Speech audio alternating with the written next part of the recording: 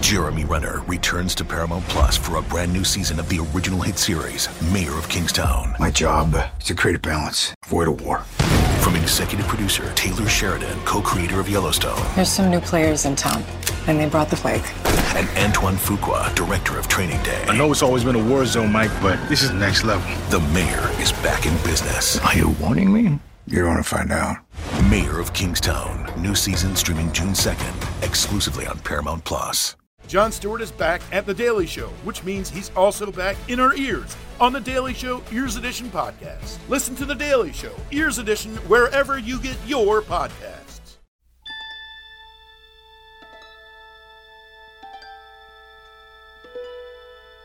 Oh, hello there. Hello, Paul. Hi, Tawny. Wow, it's been a while. It's been a while. No. I know. Well, look, I can't help it.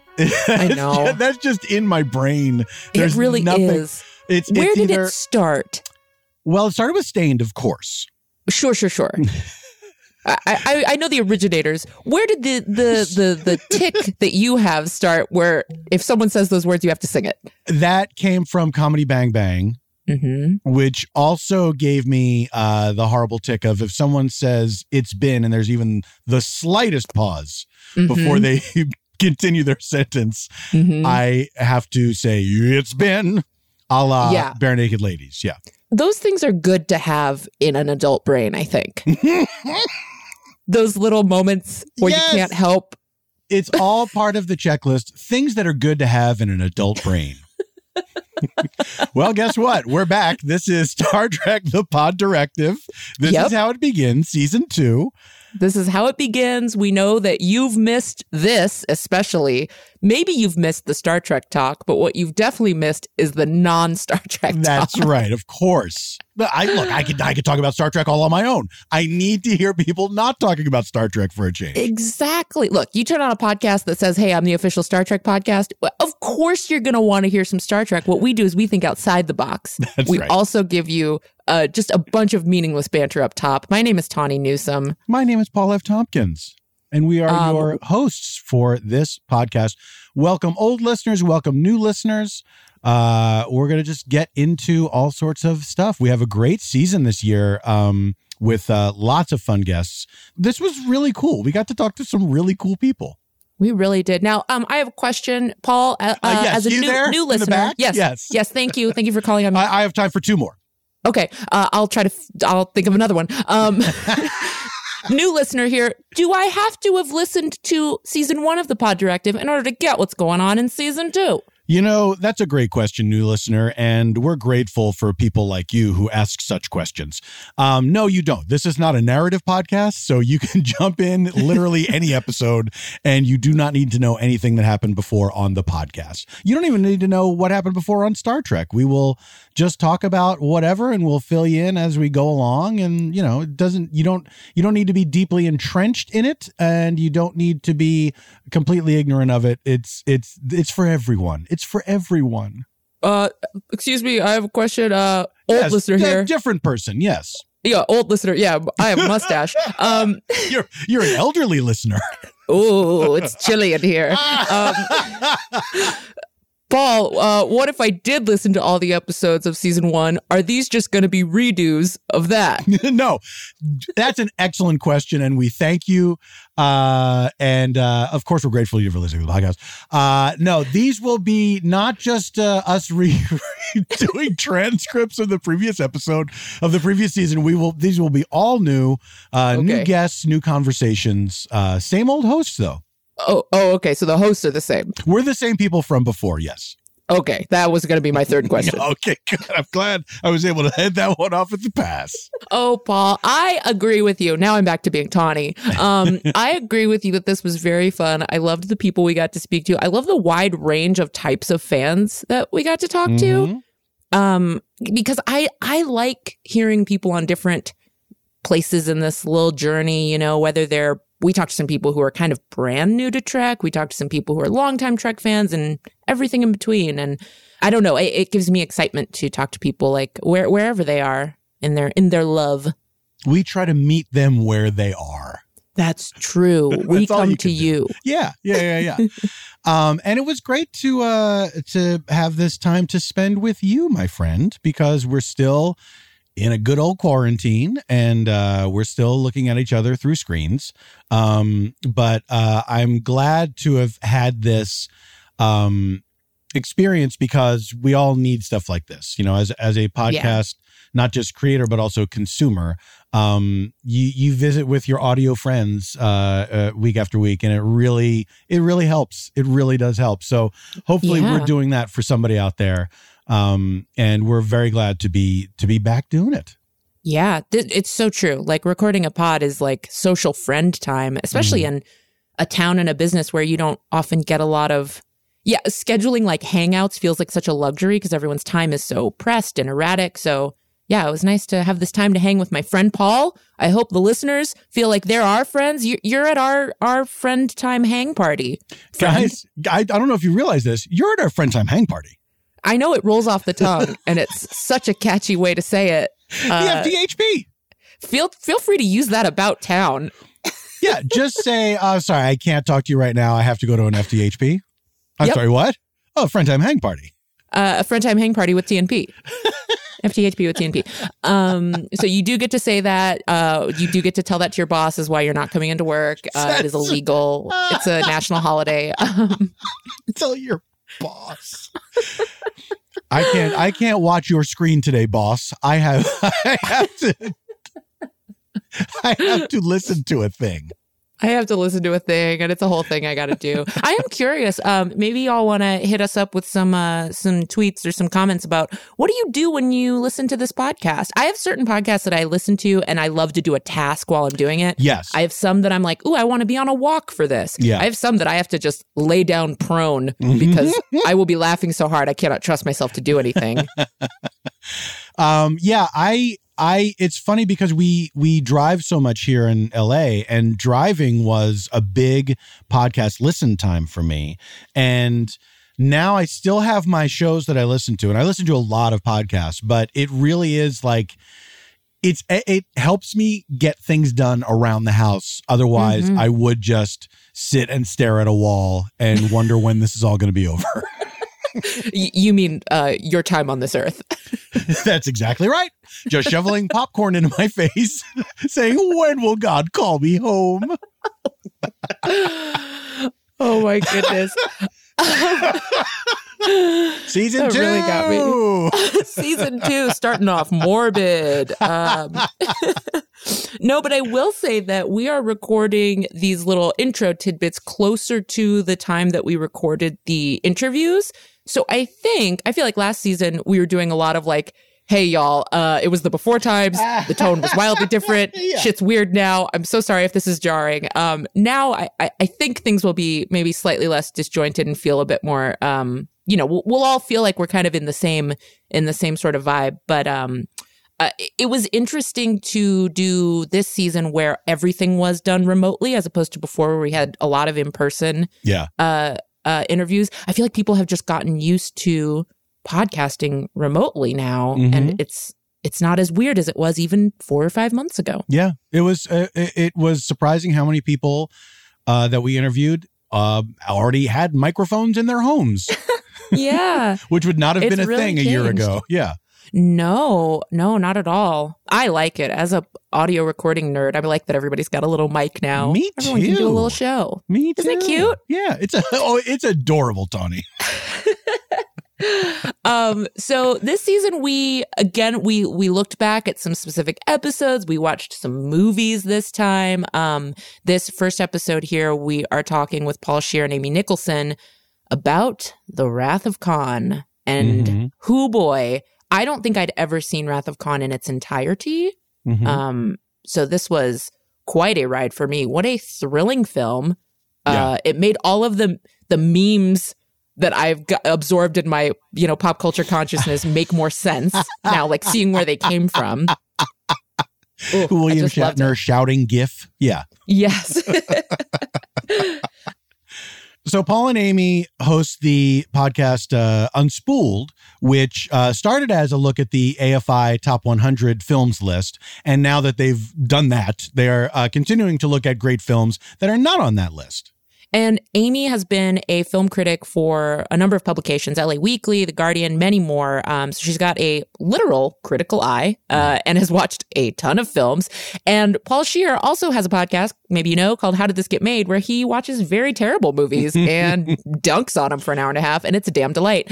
A perfect combination. Yes. A perfect combo to watch this absolute epic. And Paul is such a fan, as you'll hear in our interview with him, that it's just his love of all things Trek and especially Khan really comes through. Yeah. It was a very important movie for him. It was very formative for him, I think. But it was great to talk to them about it from a movie making perspective, not just the canon and everything and the Star Trek of it all, but just how does this movie work as a movie? And it was a really fun discussion about a really fun movie. That's a great point. Yeah, because a lot of times, when we talk to all these extreme fans, we're sort of having these in-canon conversations where we're talking about the world like a little bit as though it's real, like we're talking about what happened chronologically or who did what to whom. And then to also be able to, which Paul and Amy were able to do very well, but then also to be able to step outside of it, like you said, and talk about what just makes a great film, really helped me understand why I liked it so much. Because sometimes I'll just watch a movie and be like, that was good or that was bad. So it's nice to have like intelligent reasons for why I feel that way. The two movie verdicts. Should I be a film critic? Welcome to Good and Bad with Tawny Newsome. And because Amy was not a Trek fan, she's not overly familiar with Trek. It was great to get her perspective on it just purely as a film. But it's, it is that weird thing of it's so permeated the culture, even if you've never watched Star Trek, you know what Star Trek is and you know character names and stuff like that. It's always fun to get that perspective too. So here is our discussion of Star Trek II, The Wrath of Khan, with Paul Scheer and Amy Nicholson. When we come back, you will have heard something, an ad. From the world of Sonic the Hedgehog, a new hero arrives. I am ready. Is there anyone stronger? No. Tougher? No. Funnier? I do not make jokes, I make warriors. Knuckles, now streaming only on Paramount Plus. Yes! Wait, we got to figure out how we refer to y'all when you're on a pod together. What do we do? I'm PFT, baby. Come on. Oh, okay. So nobody's just Paul. I can be just Paul. I'll be just Paul. I love it. Can I be Paul too? Yeah, we're all Paul. We're all Paul today. Yeah. This is a good place to start the podcast. We are all Paul. Yeah, absolutely. We're all Paul. No one's not Paul here. Even though one person here is Amy Nicholson and I am Tawny Newsome, everyone else is a Paul. Is that accurate? Yes, that's completely accurate. Well done. I'm Paul F. Tompkins. And I am a Paul Scheer. Paul Scheer. Oh. Paul Scheer, what is behind you? It looks like those people are in your home. Yes, it's our old friend Khan. Oh, it's Khan. It's Khan's ship. Yes, it's Khan's ship that he took over from Captain Terrell. And I'm on the deck with some of my favorite peeps. It's Khan and his gang of Kevin Sorbos and Stevie Nickses. By the way, I have to say, the person who I love the most, I believe his name is Ike Eisenman, who plays Preston. I don't know if you'd ever know his name, but he is the guy with the long flowing hair. Like, he looks like he should have been the bad guy on this. Like, he's the young, sexy guy. And Paul, I love him. I hate to correct you. Preston was the young engineering cadet who died. Oh, you're right. I'm so sorry. You're thinking of Joaquim. Is that his name? Yes. I really don't know anybody's name. For a movie that I've seen so much, very hard to remember anyone's name. I have on Khan's ship, they all kind of fall by the wayside. I mean, that's much better than saying you prefer people dead. That you think that's when they're at their sexiest peak.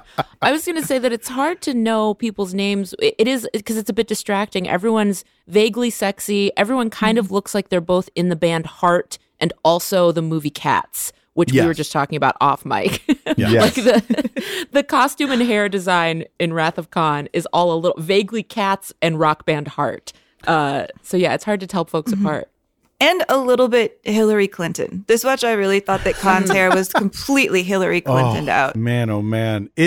I saw this movie in the theaters when I was a kid, and it was very exciting to me. And, you know, I had watched TOS as a child in reruns. I saw the Star Trek The Motion Picture in theaters, wanted to like it so much, but it was strange. It was exciting to see everybody again, but it was strange that everyone was in pajamas and then the movie was kind of dull. And this one was night and day. Like, this was really, it was really exciting. It was really fun. And I remembered Khan in the movie looking a lot cooler than on this rewatch. It was a different experience for me. But still, it was fun to revisit this movie. Now, Amy, you had never seen this, is that correct? I have. You have seen it. This is probably the only Star Trek movie that I know really well.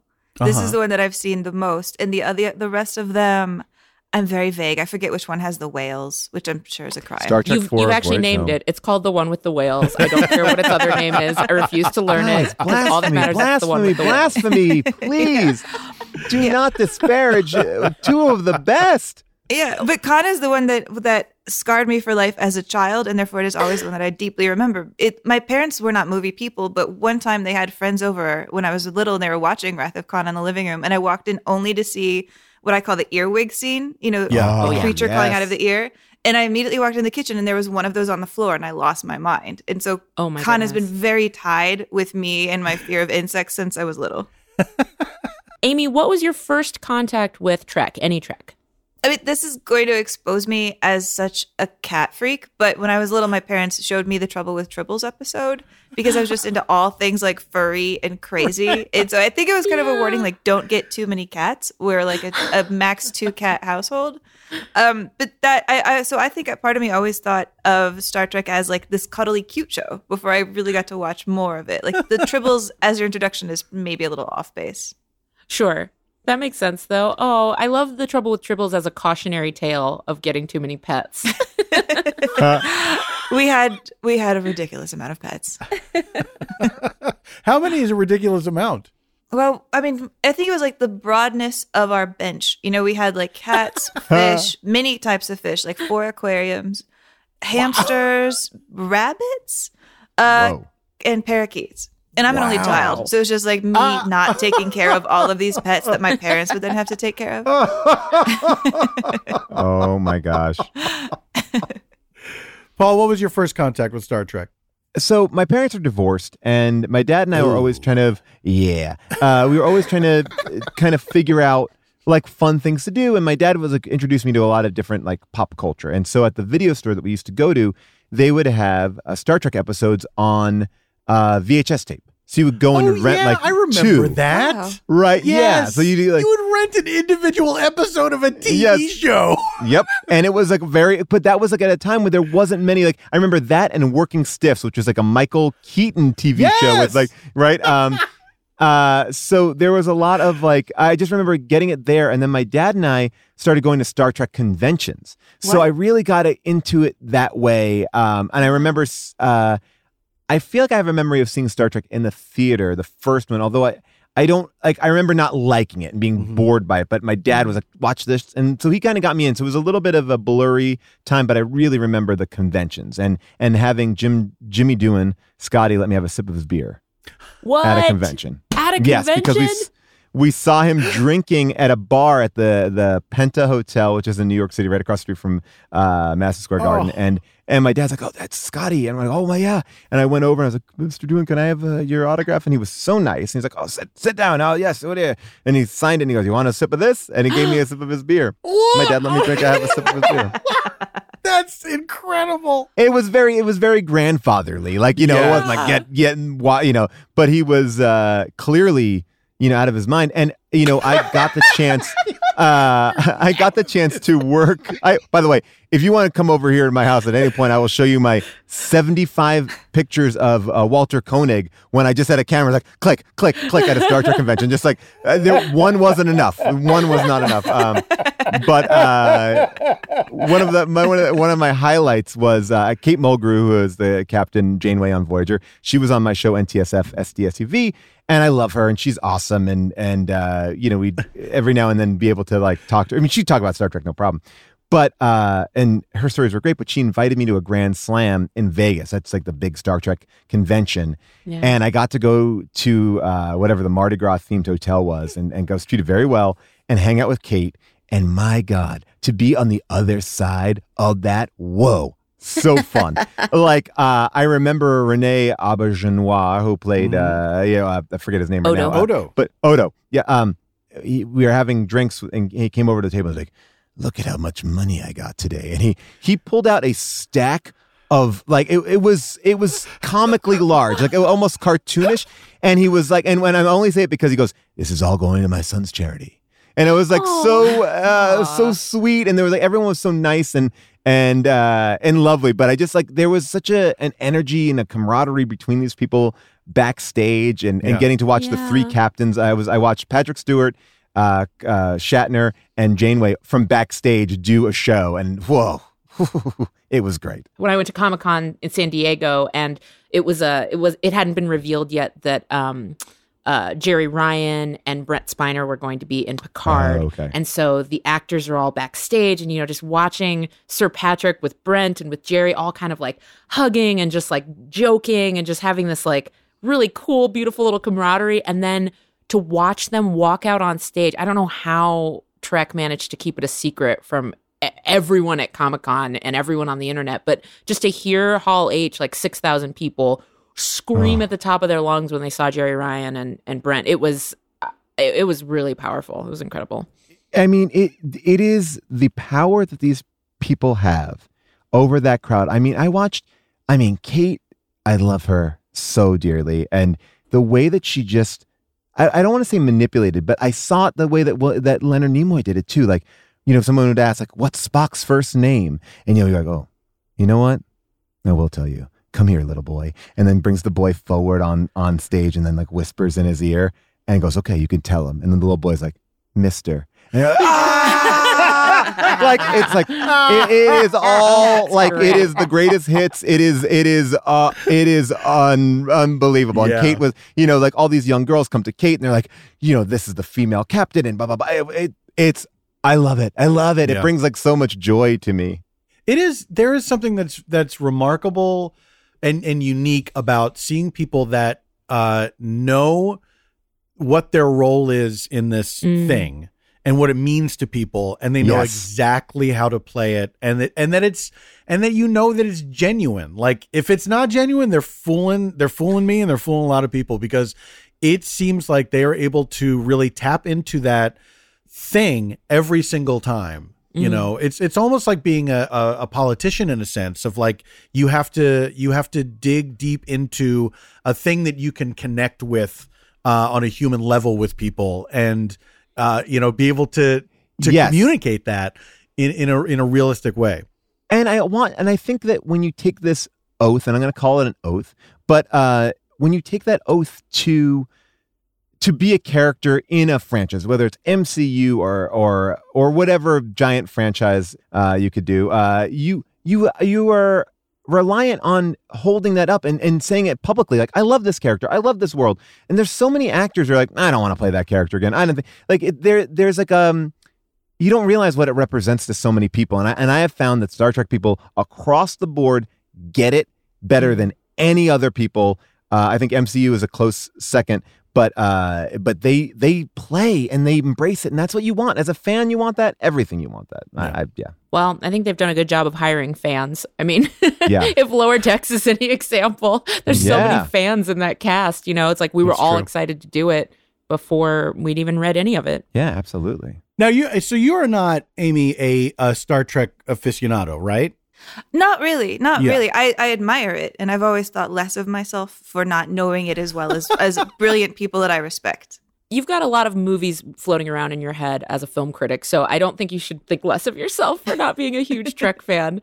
Well, I did say I went on a kind of a tiny rant when we were doing an Unspooled episode, I think on Goodfellas, about how the AFI list, the top 100 that we were doing, had so many films about mobsters and so many films about soldiers, but it did not have enough films about space people, astronauts, people who fly. All we have is 2001.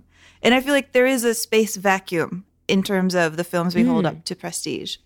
I wonder if it's because space is just so quiet and like real life, like real life space, the space that we know and that we've explored and the way we've explored it. There's a lot of time in between the drama, so that for every Apollo 11, you have to make up things like Gravity or Interstellar or whatever, where they're somewhat grounded in the real world, but it's things that haven't happened yet in order to inject the drama into it.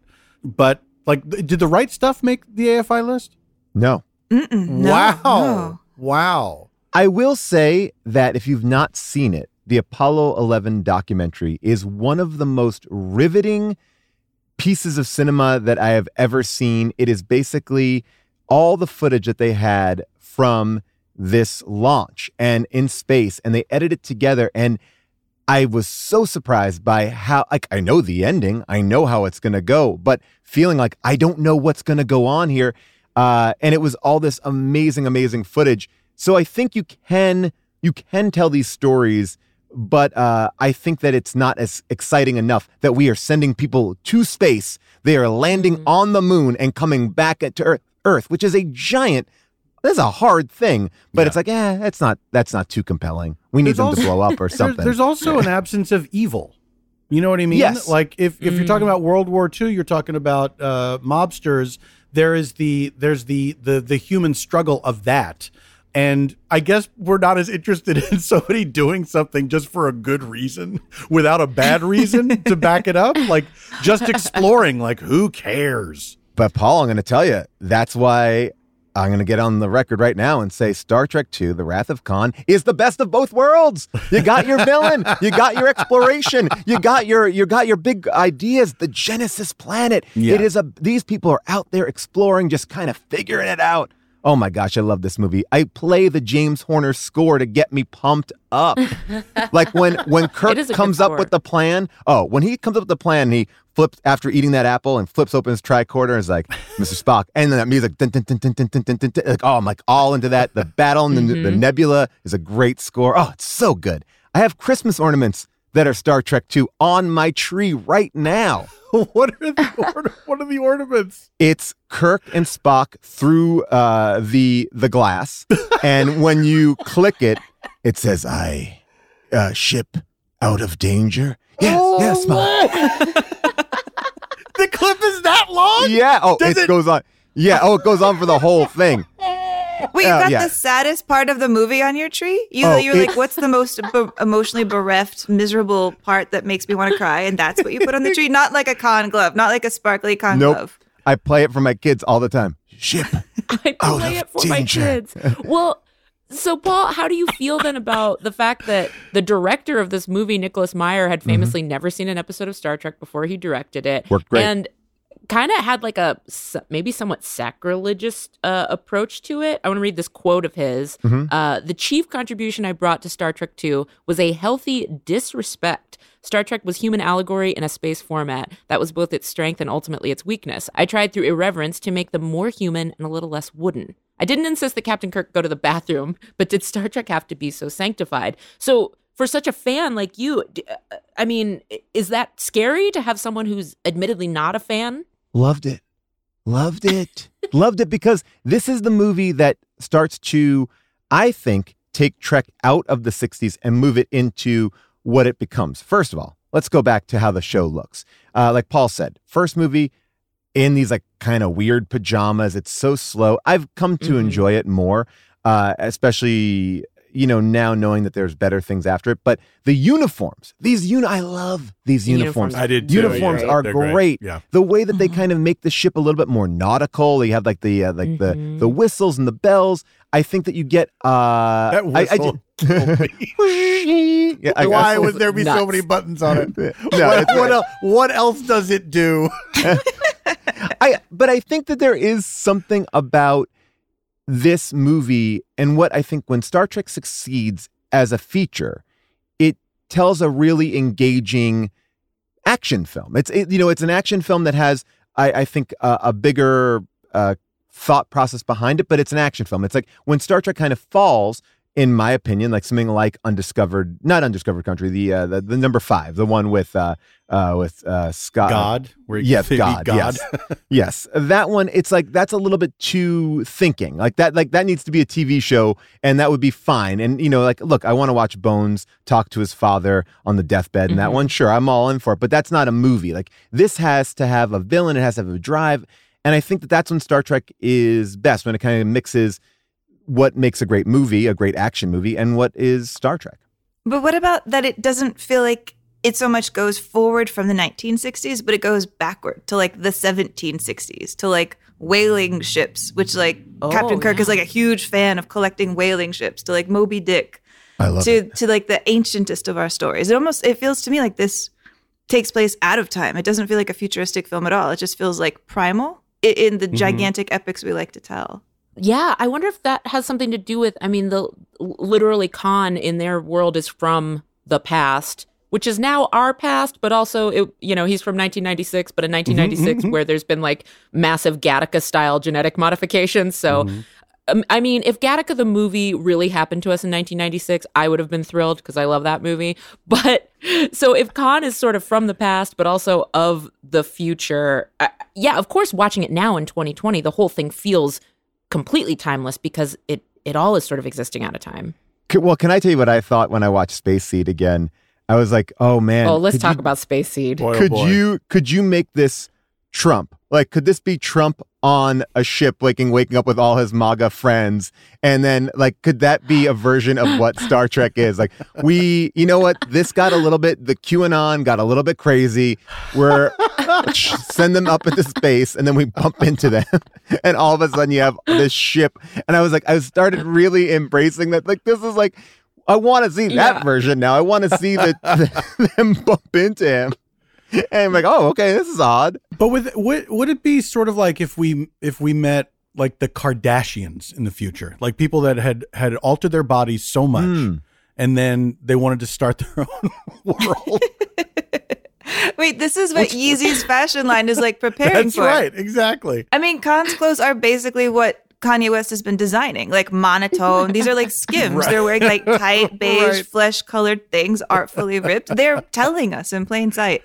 I just want to see the Kardashians go into the Star Trek universe so that there's confusion with the Cardassians, and I want to see who would come out victorious because I don't know. I don't know who to put money on. I do think there's something very sad about Khan because, he is genetically engineered to be the perfect person, right? This is what he has become. So of course it's in his nature to be someone who takes over things, but yet he is penalized for being a creation. And this is kind of the Frankenstein monster idea. And I think that we often look at him as a straight up villain, but the truth is we created him, we made him, and then we are being like, well, now we have to kill him. So I think that that's something that the movie and the TV show don't really deal with. And I love that, the story of Khan is how we messed up.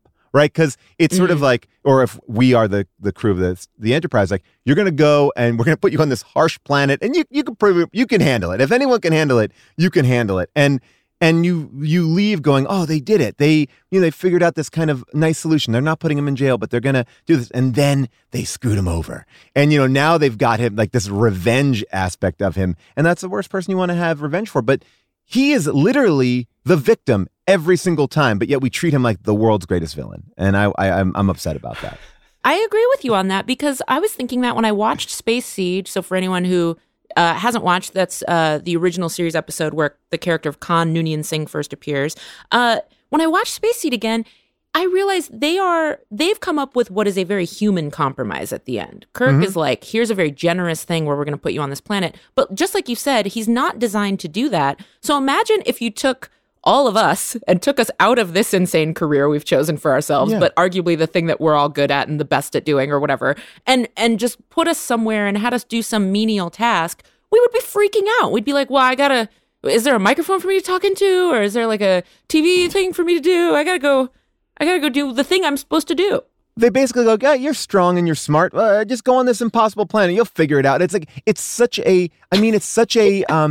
like, I think we talk about like the American point of view. It is a shitty way of like looking at things. Like, yeah, you got it. Like, we feel good about ourselves and you got it. And they didn't really put any thought in it. No one checks in on them. No one like looks at it. They go, in 100 years, I bet you that planet will be pretty great. All right, later, guys. No one made sure they had like a full library of books. I mean, they have only like 7 books and 2 of them are Paradise Lost. They couldn't even have like another new book.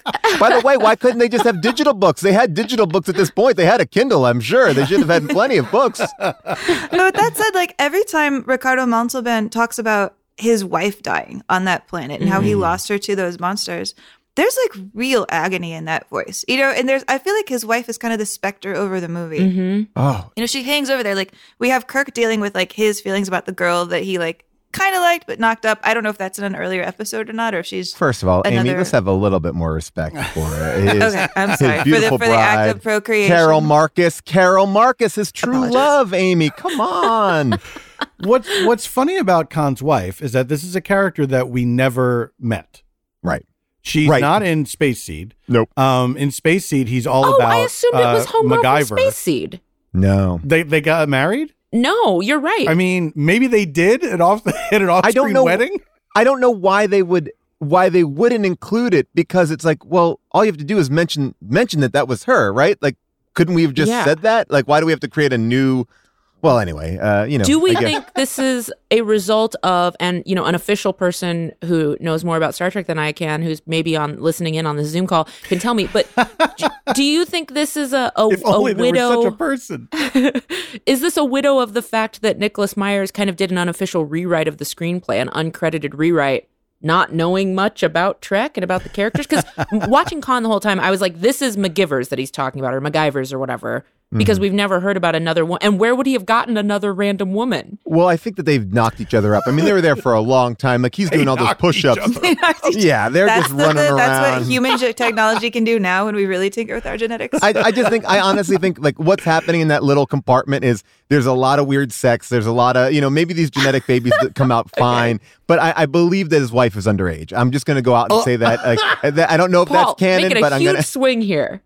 Look, there was stuff having to go on there. They had to figure it out. They definitely ate somebody. They definitely had some underage children and wives. It was a weird situation. Wait, they ate somebody? You're including that in there too? Just that you slipped that in? Absolutely. Have you seen the documentary Holy Hell? Mm-mm. Not yet. Holy Hell, it's a documentary about a cult that existed in LA in the 80s up through the present. And they were like an aerobics cult where they all did yoga together and they all wore spandex and they were all incredibly hot. And the leader he looked a lot like Khan, to be honest. Mm-hmm. And he made people get plastic surgery and stuff. And it feels like they just put the cult from Holy Hell, a real thing, into Wrath of Khan, which I feel like maybe all the Holy Hell people went to see Wrath of Khan because it was just starting to come together, like when this film existed. And they were like, we are mapping onto that. That's like a great way for our advanced society to look and to live. Wait, this was the guy he used to go on the Tonight Show all the time and stuff like that. That guy that had the yoga cult? Oh, I don't think the so. Bikram? Bikram? No. Oh, no, it's a different yoga cult. One. Yeah. We have a lot of yoga cults. Yeah, I was going to say, this guy, there's a lot of Connie elements in a lot of cults, really. I was like, It reminds me of also that one where they own like the health food store, that one. A third yoga cult. Yeah. Oh, the Source family. Yeah. They're my favorite cult. They're my favorite cult. The idea that that guy went through like all the stages of cult leader. And then he got to the end and he was like, I thought I was God. I'm not God. Just to be safe, why don't I've never been on a hang glider in my life. Why don't I get on a hang glider? If I make it, okay, I'm God. If I don't make it, I'm not. And then he crashes and he's like, yeah, guys, I'm not God. Like, no. It's amazing.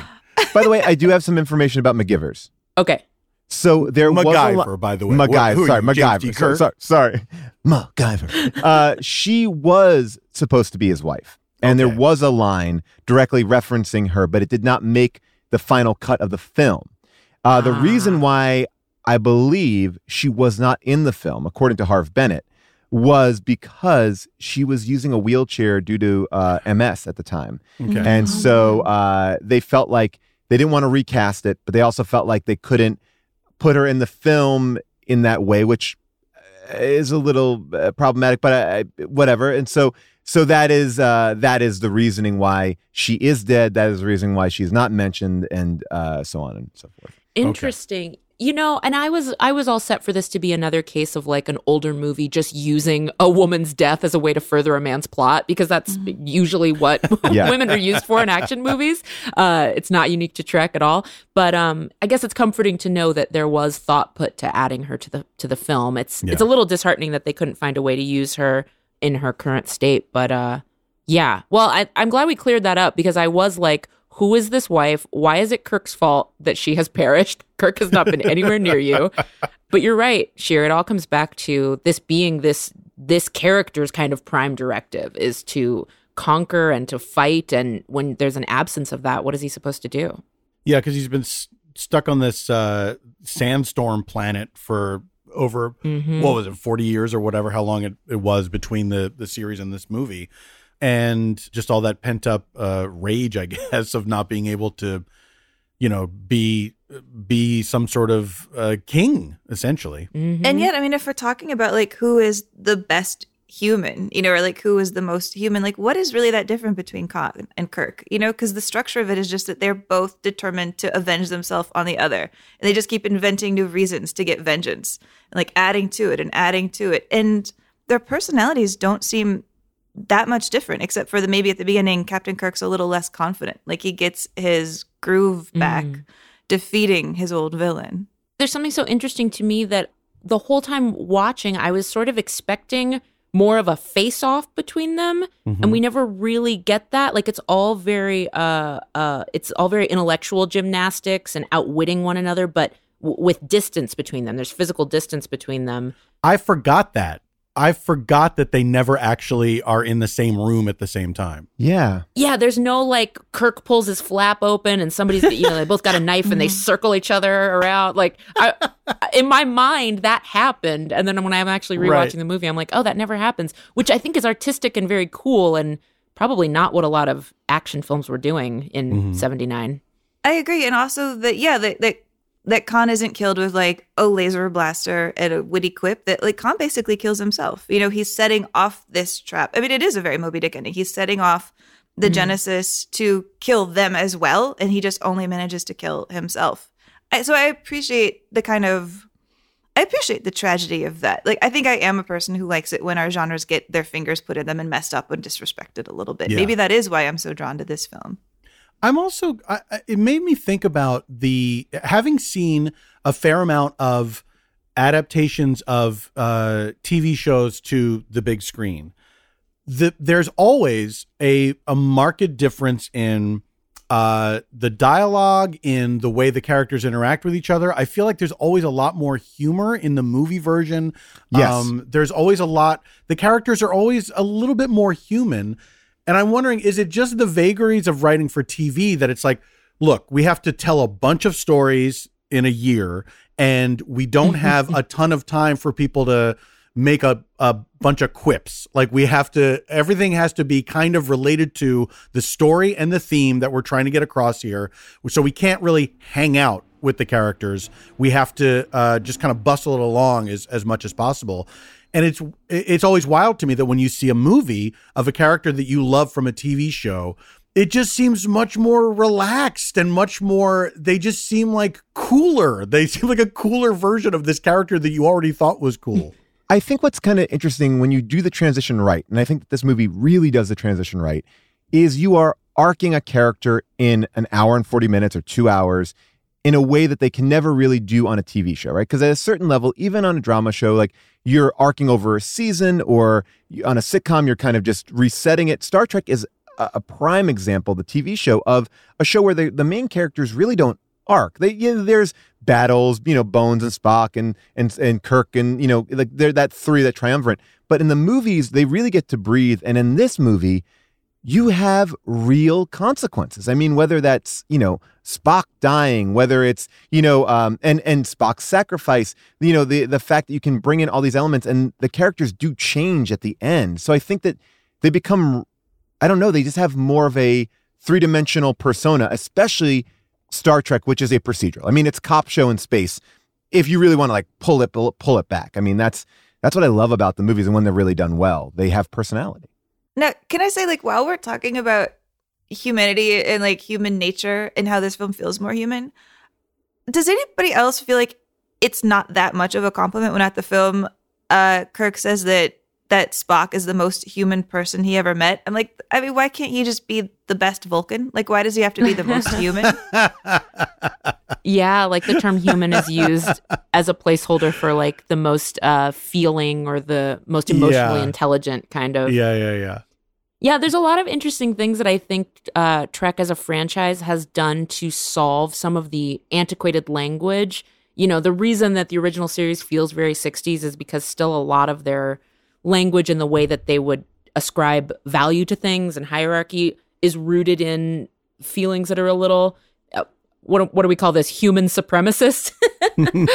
Or things that feel a little vaguely sexist or overtly sexist, depending on what it is. But there's a lot of that I think the franchise has done a good job with subsequent series of addressing that and sort of updating the language. Because, I mean, it's still wild to me sometimes when you watch the original series and the way that they speak to women. Sometimes I'm just like, this is supposed to be the future. Yeah. Yeah, I mean, you got me thinking about it when you were talking about how Khan was designed to be the best human, that it almost means there's 3 different humans competing to be best human in this movie. And then right at the line, Spock wins.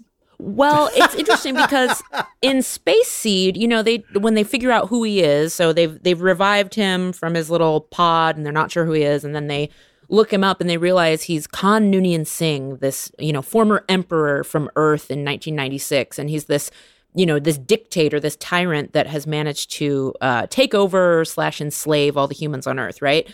It is interesting to me that, first of all, they have given Ricardo Montalban, who's Mexican-born, a Mexican actor, they've given him a South Asian name and kind of vague South Asian coding in his hair and makeup and costuming. They put him in browner face. Yeah. Yeah, I guess I didn't realize that until now. Right? I didn't go, oh yeah. As a kid, you just assume certain things, the way that I assumed that the guy from Short Circuit was an Indian man. And then I saw him and I was like, Fisher Stevens. That fucked me up as a child. Yeah. And that one, now this is going to sound like a fucked up thing to say, that one made more sense because back in the day, people were always trying to give jobs to white people and then just put them in brown face. That's why we have, Elizabeth Taylor as Cleopatra.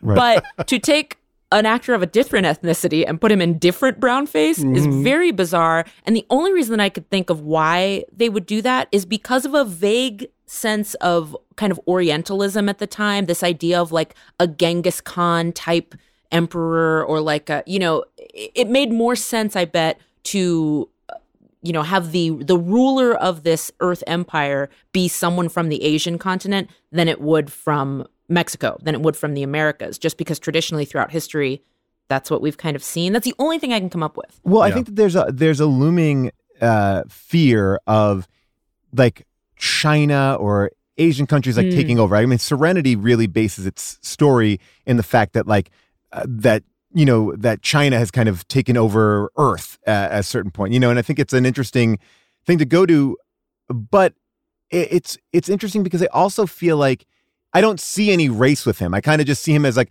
a conduit. Yeah. He has a name that is not an Americanized name. He has a look that's not an Americanized look, and I think that maybe is what they're going for. It's almost like shove it all in there. We don't want to make it too much of one thing. It's like Earth is blended and everything is blended and it's okay. Like I don't know. Maybe I'm giving it too much credit.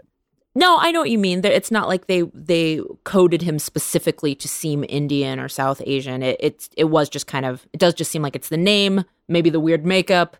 Yeah, I think you're probably right. It's a soupçon of a lot of different ethnicities come into play in this one villain. Right. It probably also goes to casting at the time, because how many South Asian actors of note were there that people would have of note in America in the Yul 60s, Brynner. Let's get him in there. They probably asked him, and he probably said no. Like you know what I mean? Like it was probably written for Yul Brynner, and he was like, "No, I'm not doing a TV show." Yeah, Omar Sharif, and then they're like, "Okay, we've gone through our list of two." Exactly. You know what I was thinking about when I was watching it, Space Seed and Qanon? I was like, oh, this is kind of the perfect Once Upon a Time in Hollywood character. Like, if this is the Leonardo DiCaprio, he's the bad guy on this show, and then you do the sequel to Once Upon a Time in Hollywood, and he gets called up like, hey, remember that show that you shot in the 60s? Like, right. We're bringing you back. Now you're going to be the lead villain in a big movie. Like, it would be like, it's such a great, like, it's a great comeuppance because in a weird way, I guess at that point, Ricardo Montalban was on Fantasy Island when they were doing the movie. But it is kind of a fun thing. Like, oh, this character I did X amount of years ago is now coming back. Yeah, especially because I think it's been documented that he was not bored, but we'll say, like a lot of actors, when you have a successful long-term thing doing the same character. Also, Mr. Rourke on Fantasy Island isn't super full of expression or, vibrance. And no, he's like the host of the show. Yeah. Right. It's a very measured, reserved, very well-suited kind of a performance. So to get the call to be like, hey, you get to be this wacky fucking space marauder again. Oh my God, I would have jumped out of my skin. He started doing he jumped out of his skin. He was doing push-ups. Those pecs almost jumped out of his skin. I mean, do you think he had a hand in the costume department? He was like, "Can we make this a deeper V? I've really been working out." If you got those pecs popping out, because I had always heard that it was a fake. It was like a chest piece, but that was actually his body. No, yes, no, that can't. That was a rumor. Yeah, that was a rumor that it was a fake chest piece. But it was. I think Walter Koenig was specifically like, "Nah, that's his chest, y'all." What? I would be so offended if I were him. Like, you do all of that work and people are like, that's plastic. This is blowing my mind. There's a lot of shots, there's a lot of BTS shots of him now, and you can see it's clearly his body. He just looks great. He's like real greased up, and it's amazing. Our improv group, our improv group when we started doing improv was Respecto Montalban, and it was always this picture of a young Ricardo Montalban as a swashbuckler, and he was shirtless, and he looked so badass, and that was every poster we had was always this like sexy shirtless Ricardo Montalban, and he's been having that body for a long time. He just hit it in that Fantasy Island outfit. He is hot as hell, and it's all the more of a crime that they gave him that wig in this movie. But he had an amazing career. He did all this stuff. I didn't realize he was a Broadway guy. It's wild. Like he did everything, literally everything. Yeah, he and won a Fantasy Tawny. Island. By the way, I just looked here. He was the first choice for Khan. So okay. It did not go through anybody else. So he was a hot commodity that people wanted at this time. I apologize for my disrespect to Mr. No, I thought it too. I thought this is the one that kind of not put him on the map, but yeah, I thought, maybe he took it and ran with it, I mean, can't you just picture like William Shatner and Ricardo Montalban like at a bar here in LA fighting for the attention of the same girl? Like, can't you just see them having this history of like being at the same party and one of them goes home with that redhead and they're like mad about it for the rest of their life and like bringing that rivalry into this film? I can't see it 100%. And I have to say, has anyone on earth had more fun than Ricardo Montalban in this movie? Like he is clearly having a ball. All the long pauses, like he is eating this up. He's having such a good time. It was really enjoyable to watch. It was when so he enjoyable meets to watch. Chekhov. When he meets Chekhov, he's like, "Oh, I never forget the face." It's like, Mister, and we know who it is. Yeah. Chekhov. It's like, but we know we're a part of this. Like, it's not a reveal. We're following this. And right before that, he looks in Paul Winfield's face and goes, "You, I don't know." And then moves on to Chekhov. Like, I don't care about you. I'm still going to put a worm in your ear, but I don't know you. My beef's not with you. Hey, new guy. But putting that in the context of like how the first film didn't do that well, to swing that hard on the second one for a performance, like that's ballsy. Because for all you know, as you're making it, you could be in another stinker. Like you could be killing this franchise. Yeah. And for him to calibrate it that perfectly and just go all the way. But I think when Star Trek is best, it has operatic tones. Like, it is big. It's bro. I mean, look, you want to talk about acting? Just look over at your other lead. I mean, when Kirk falls off the chair when his son dies, I mean, he goes to sit in the captain's chair. Oh, I love that scene. And he falls off of it, like, and the screaming con to this guy. I mean, the bar has been set. By the way, same ship, just reorganized, like IKEA style. Ooh, I didn't know that. Yeah, same bridge, just moved everything around. That's so funny. What about his tiny little reading glasses that Bones gives? Do you think he gets like dorky reading glasses on purpose? Like they don't give him cool reading glasses to make him look like a cool older guy. They make him. They're like little Red Riding Hood's grandmother glasses. Yeah. The wolf when the wolf is dressed as the grandma. Exactly. I mean, I know you probably have already talked about this on the show, but the one thing that I love so much, and I'm guilty of it when I've written anything in this world, is like, there's been nothing good that has happened after like Herman Melville and Shakespeare. Like all they reference are these things that are old for us. And it's like, there's never been any more culture. It's like, he's obsessed with like Moby Dick. Yeah. He's obsessed with Shakespeare, like that whole scene in Undiscovered Country, like, Shakespeare said it in the Klingon way of saying Shakespeare. It's like, okay, all right. But like Shakespeare has traveled. It's so fucking dumb, but I love it. Wait, there's one. There's a reference to one of our AFI movies. Oh, what do they say? Do you remember? It's when Kirstie Alley says that somebody is so human, and then Spock goes, "Nobody's perfect." The last line from "Some Like It Hot." I like those little nods. That's hilarious. To Paul's point before, I also like when they reference those, historical figures. They're like Shakespeare or Herman Melville or Glinglop, the Emperor of Karnar or whatever. There's one of those in there. There's one of those in this, which is great. That's like the fifth character of Star Trek. Like how New York is the fifth character of Sex and the City. That run of two people we know and then a made up person. It's always welcome. It's always welcome. But it does paint like a bleak future of like, after the latest, the 20th century, it's just a barren wasteland. And it's also funny that they always reference books and plays. They never reference like a sitcom. Like they could have mentioned, Lucille Ball or something at some point. Like the conveyor belt with the chocolates is it's a perfect analogy for something that happens in their world. They only live in the deep, deep past. And again, this is past that's old for us. Like, I can't remember if this is in Star Trek. They're all blur in my mind right now. But the way it's actually in Undiscovered Country where Saavik, a new Saavik, the Sex and the City Saavik, Kim Cattrall says, oh, no, she's not Saavik, is she? Yeah. She might be. I think there were three Saviks altogether, right? Yeah, there's Robin Curtis, who I like. Yeah. Kirstie Alley, who is fine. And then, I think it is Kim Cattrall, who says, like, the French threw their wooden shoes into the machines, their sabots, since that's sabotage. Like, they all are referencing old shit. Like, they're all, like, and to make me think, like, if they went to school, my kids are learning about, like, okay, Civil War, this, right? They'd have to go, all the history that happened after it, they would never be out of school. They'd have to go back to the beginning? Okay, this is a question for both of y'all because I do want to talk to Scheer a little bit about Lower Decks, but while we're still talking movies, according to Star Trek lore, there is an idea that the even numbered movies are the good ones. Mm-hmm.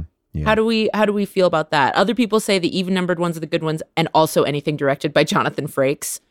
What do we think about this lore? I believe that it's a self-fulfilling prophecy. Really? I believe that it is true. Mm-hmm. I mean, I think of 2, 3, and 4 are one movie. Honestly, like there's no time in between them. They are one giant story.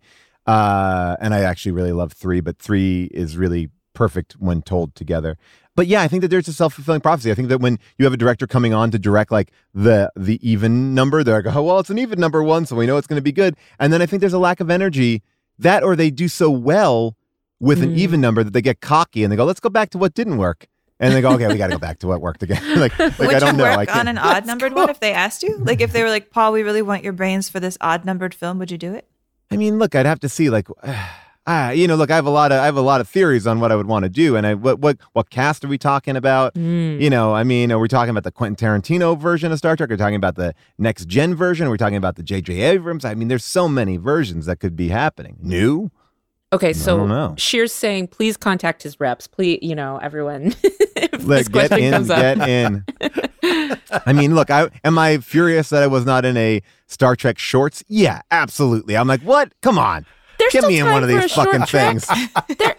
Look, there's still time. Not with that attitude, though. I know. Your lips to CBS's ears. Get Scheer in a short trek, you guys. That's all I need. Well, speaking of the trek that you are in, folks, listeners of this should know that Paul Scheer plays Lieutenant Andy Billups on Lower Decks, and we get some revelations about Andy Billups in season 2. We won't spill them because we don't know. I don't know when this is going to go. I actually just recorded the season 2, and I love the backstory that was referenced in the first season a little slightly. Bit. Yeah. So what do we know from the first season about Billups? I've enjoyed seeing the fans' reaction to you as Billups. What do we kind of know about him, though? Well, Billups is kind of, in the role of the engineer. He is, he loves his job. I don't know. Now I'm trying to remember what I know about it from season 1. I know it feels tangled, right? Okay, I know that he and Rutherford have a great relationship. Absolutely. He's very supportive, but he has an interesting way of dealing with tone. So like, get in here right now. I'm so proud of you. So it's a little bit of that. We have alluded to him. He seems a little lonely in the first season. There's a couple like sight gaggy moments where Rutherford's like, oh man, look at Billups over there. So cool. And then we just cut to Billups just slowly eating soup. Just alone at a table. I guess I can say this. I can say one thing that may play into season 2 that may not be canon, but Billups is a virgin. Yes, we did hear in season 1 that he has trouble with the ladies. I think in the pilot, Jess McKenna's character, Ensign Barnes, says talking to women is kind of that guy's final frontier, which has made me laugh since I first read the pilot script over a year ago. That is one of the funniest lines. So we allude to his loneliness and his lack of, deftness speaking to women, and we learn all about why in season 2. I'm so excited for people to see it. How has the recording process been for you? Super great. I mean, that team is really amazing, and they're such Star Trek fans. I met Mike McMahon, who created the show a while ago, and we just geeked out on Star Trek. I love Star Trek, and I love that this show is a comedy that is based in Star Trek that does not shit on Star Trek. They use everything from Star Trek to create something. And I think that's a really hard thing to do because it's not a parody. It just happens to be a comedy in that world. And I think they do a great job of that. And and there's it's passion. a fine line for sure. Yeah. But it's still, and I've said this before, but I think what's amazing about the show is it still functions as a Star Trek show. Yes. The storylines and everything, it still works on that level. You can watch it on that level, and it's a comedy. Absolutely. Amy, I'm curious for you, coming at a movie like Wrath of Khan or any of the other Star Trek films you've seen, but as someone who's not necessarily a Star Trek fan, just a fan of good movies, rewatching them like this, does it make you want to watch more Trek? And it's okay if the answer is no. I'm not asking for the suits upstairs. I'm curious if, I guess what I'm getting at is a film like Wrath of Khan, I feel like anyone could sit down and watch. It's just a great movie, front to back. It's helpful to have some of the backstory from Space Seed, but maybe you don't need it to enjoy it. Does it feel like these things stand alone for you? Or, I don't know, is it kindling in you some desire to watch more stuff? What I admire about Wrath of Khan is it is such a standalone film, especially if you want to believe that you can kill a character who stays dead forever, which is always where I'm inclined. I get very sad when characters are wrangled into figuring out how to reappear again. It honestly, if I'm being really honest, I feel like not knowing about Star Trek at this point is kind of like you never read the Bible. There are characters in this that have become just kind of shorthand icons for ways of telling a story or this kind of personality trope. And it has been so ingrained. I mean, it precedes our whole generation, and younger generations are picking it up and running with it now, that it has now hit the point where to not know about Star Trek feels like a moral failing. You know, and I can know a lot. I'm okay in conversing about the main cast, but all of the TV shows I get really overwhelmed, and I am terrified by how overwhelmed I get. Like I won't really start new TV shows if I don't know that they're going to end at some point, because there's just not enough time for me to do that.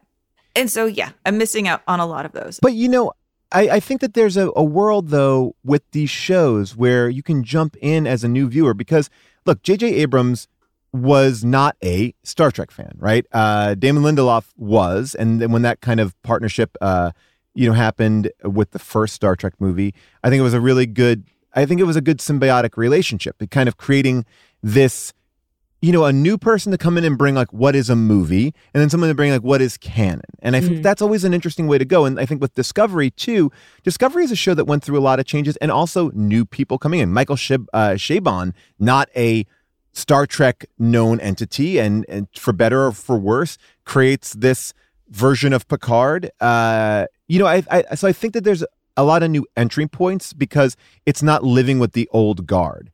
And again, that works and it doesn't. I am very mixed, and I know probably people who listen to this podcast will be mad at me, but I liked the third new Star Trek, like the Justin Lin, Simon Pegg one, because like, okay, they're doing something a little bit different. It feels a little bit more like an action adventure thing, and I'm okay with that. Like I like at least trying different things. I like that so much more than revisiting a classic Star Trek, like redoing Khan in the second one, which I also really enjoyed, but why do we need to redo it when there's so many stories to tell? Just have another villain. We don't need the same kind of story. Yeah.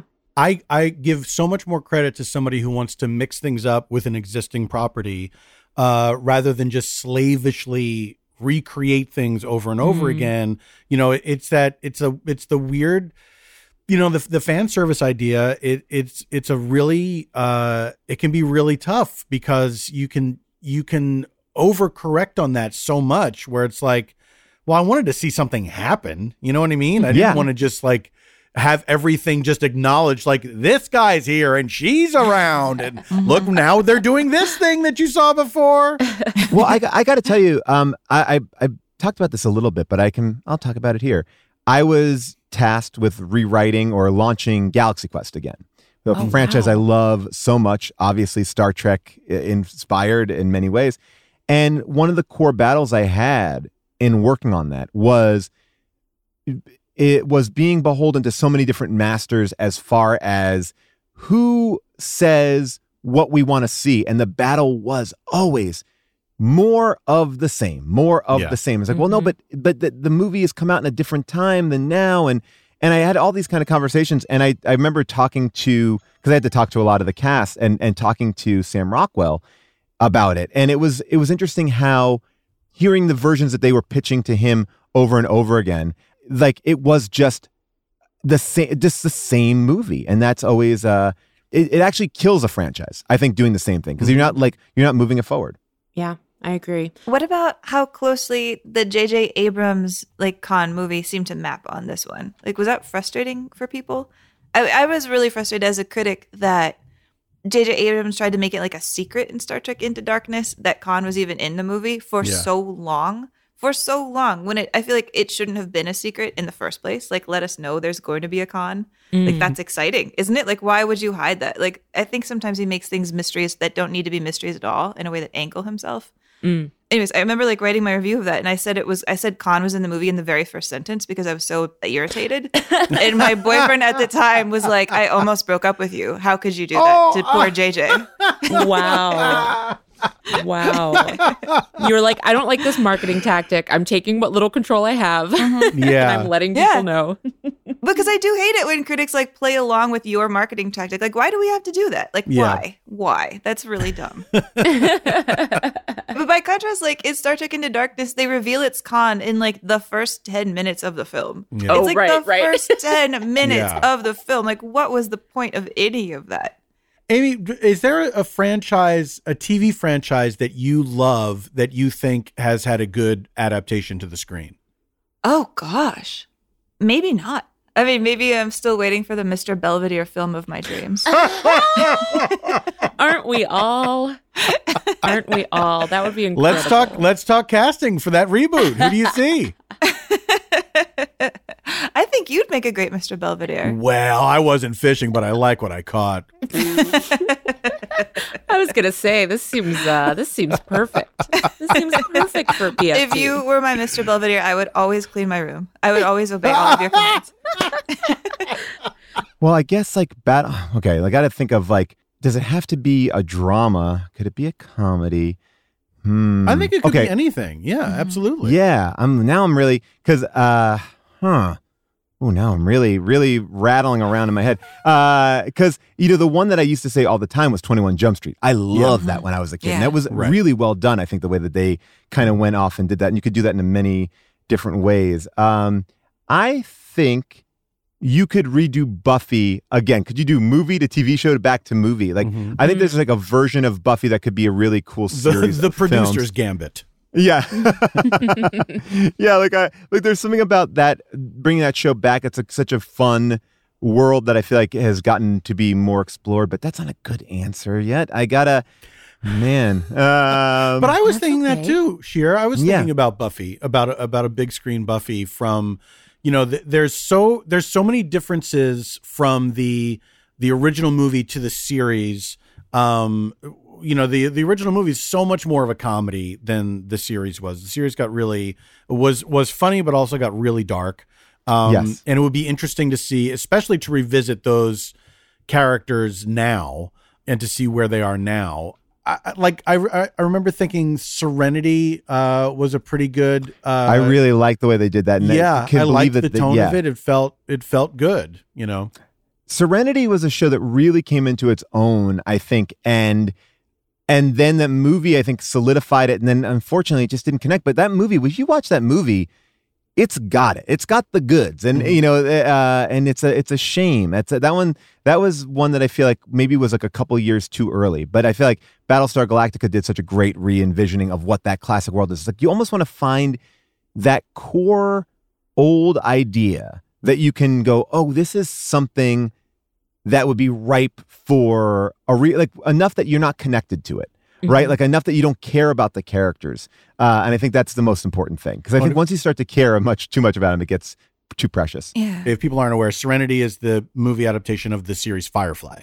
And I just realized I left out the most important one, which is Mission Impossible. Oh, yes. Yes. Yeah, I mean, that's just a perfect, they took a sort of dusty, semi-forgotten TV show, in the 90s and figured out how to make it so fun and fleet. And there's enough of a continuity, except then they kill everybody in the very first film at the very beginning, which I just love. I love on-screen death like that. That's just boom, we're making a real choice. I love on-screen death like that. Oh, I have my new good answer. Okay. I have my new good answer. All right.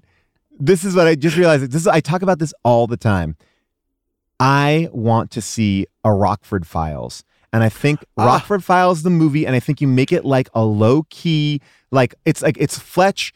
Fletch is so Chevy Chase. Like, let's do Rockford Files. It's a fun character where you could tell really good stories. And I think it could be really engaging. Like, it's like a real, maybe that's better for TV movies, but I just think that character is a fun character that could be really done well for a film. Yeah. It could be, honestly, it could be a good series of films for sure. Yeah. With new cases and, it would be a fun character to see again. Do you have any casting ideas?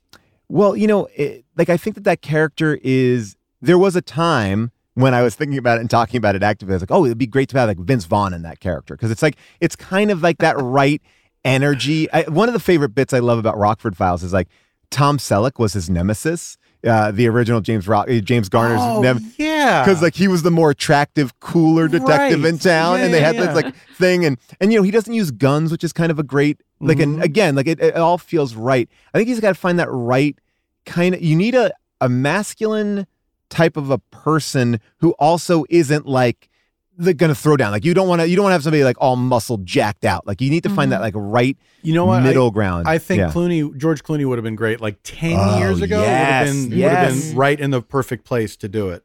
Yeah. Bruce Willis, even that kind of that moonlighting Bruce Willis or that, or a little bit old.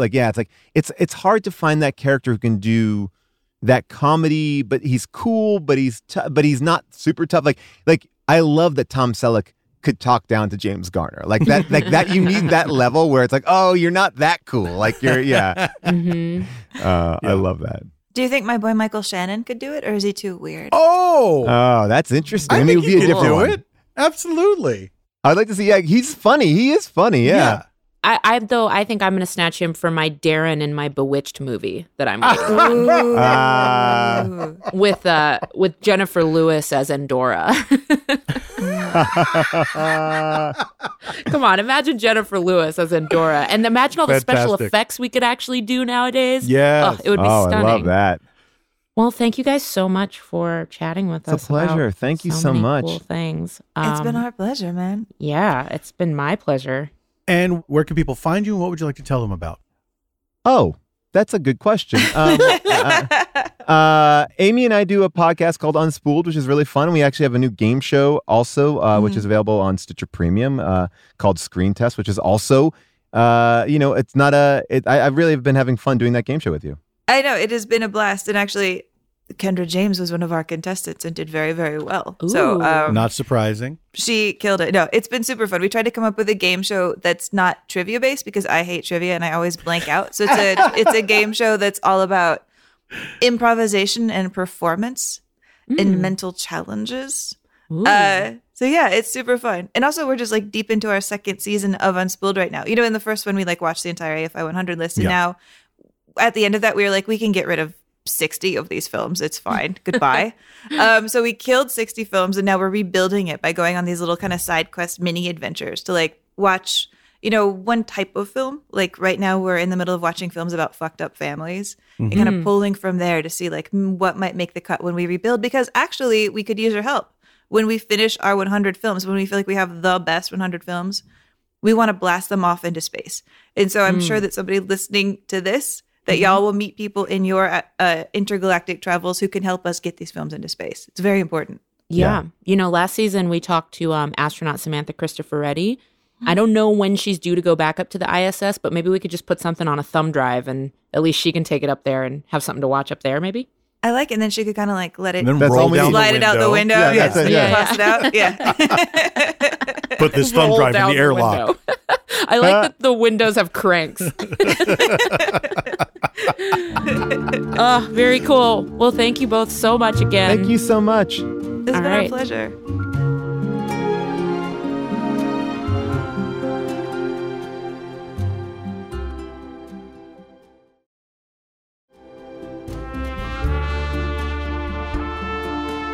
I just need to say for the listener, first of all, that was a great conversation. Thank you to Paul and Amy. Immediately after we ended this Zoom conversation, Scheer then texted us a video of that ornament that he describes, which I feel like in the interview didn't get that much attention. We were kind of like, oh, you have this wild Kirk and Spock ornament. It sounds really long. Yeah. When he sent us the video of it, that thing went on for like 90 seconds. It's the whole damn scene. It's a scene of a movie coming Complete out of a with- Christmas ornament. Complete with the full 1979 length pauses. Yes. There's dramatic. Bonkers. It's wild. So yeah, we'll post that video. It really made me laugh when he said that, because I think I'd forgotten about it. But yeah, that was that was really something else. It's intense, and I want to know where those are. It'd be interesting to talk to any other listeners who maybe have that ornament. You're like, where did this come from? How many are in production? I kind of want one, but it also seems like a very noisy time around the Christmas tree. Also, I have to say this, that after the conversation proper was done, Paul had to go because he's got kids that he had to tend to. Left the screen, but left the Zoom on. What a power move that was. That was a power move. To just walk away like... Yeah, like he has a Zoom butler who will come and shut things down later. Maybe he has a Zoom concierge. I wonder if he thought he was hosting the conversation and he didn't want to kill our fun. I bet he podcasts so much and he's usually the host that it's probably just ingrained in him to like leave it going. Right. You guys have fun. I have to go do stuff, but I don't want to ruin the party. Well, this was a deep dive into potential motivations for Paul Scheer's power move, and we'll ask him and follow up because I'm sure you all are dying to know. Yeah, we will. I promise we will follow up on this. We will follow up. And Amy left the Zoom in a normal way in case you were confused about that. Total beta move. Well, thank you for listening. We'll be back next week with another episode. We're very excited to be back, and we're very excited to have you listening. Yes, thanks for listening. Live long and prosper. Everybody, stay hydrated, etc. the other part of the Vulcan blessing. Yeah. Look at their skin. They clearly drink gallons of water a day. Gorgeous skin. All the Vulcans just are glowing. Stunning, not a pore in sight. All right. Thanks, everybody. We'll see you next time. Bye.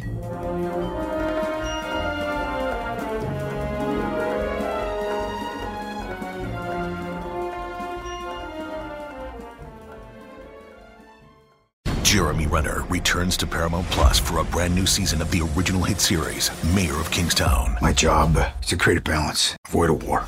From executive producer Taylor Sheridan, co-creator of Yellowstone. There's some new players in town, and they brought the plague.